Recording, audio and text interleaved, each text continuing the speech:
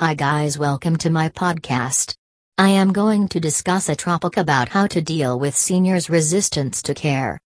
When caring for the elderly, one of the most challenging things you may confront is resistance to care.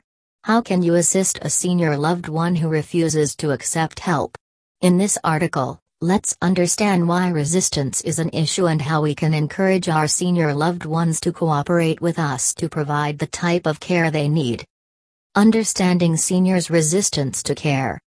Whether the subject circles around assisted living, for example moving to a care facility, utilizing personal alarm systems for seniors, wearing pendant alarms, hiring in-home caregivers, etc., it's pretty common for seniors to display resistance to these interventions. So what causes this behavior anyway? If your senior loved one requires assistance, they are most likely in a challenging phase. They are dealing with life-altering problems such as physical, mental, or emotional loss, including losing independence. Accepting assistance may imply giving up their privacy and changing their routine. As a result, your senior loved one may feel fearful, vulnerable, or furious that he or she requires assistance, which may also spark feelings of guilt about being a burden to family and friends. In certain circumstances, your loved one may be stubborn, have mental health issues, or believe that accepting help is a sign of weakness. They may also be concerned about the expense of some types of care. If they have a medical condition that affects their mental health, memory loss could also make it difficult for your loved one to comprehend why they require assistance. How can you effectively respond to your senior loved one's resistance to care? Take a deep breath and try not to get overpowered by your emotions. While you may be offended or upset, try to put yourself in the position of your loved one. Respond to them with patience and understanding if they begin to resist.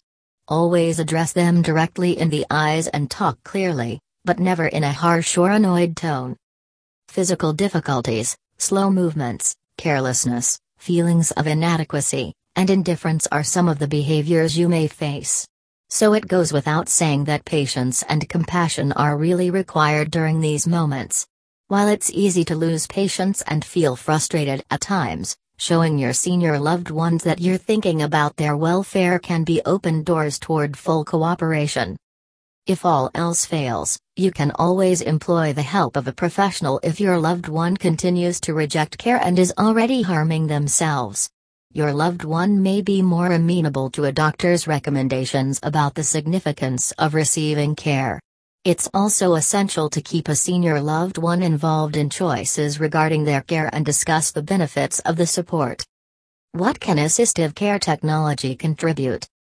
There are many ways to care for a senior loved one, and one of the most effective ways is providing them with the independence they want.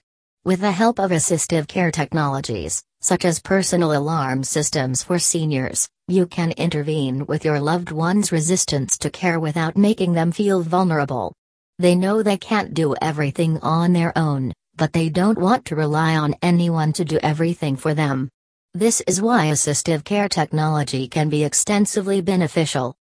Learn more about these care devices for seniors at Tunstall Healthcare. Get in touch with us today. Thank you.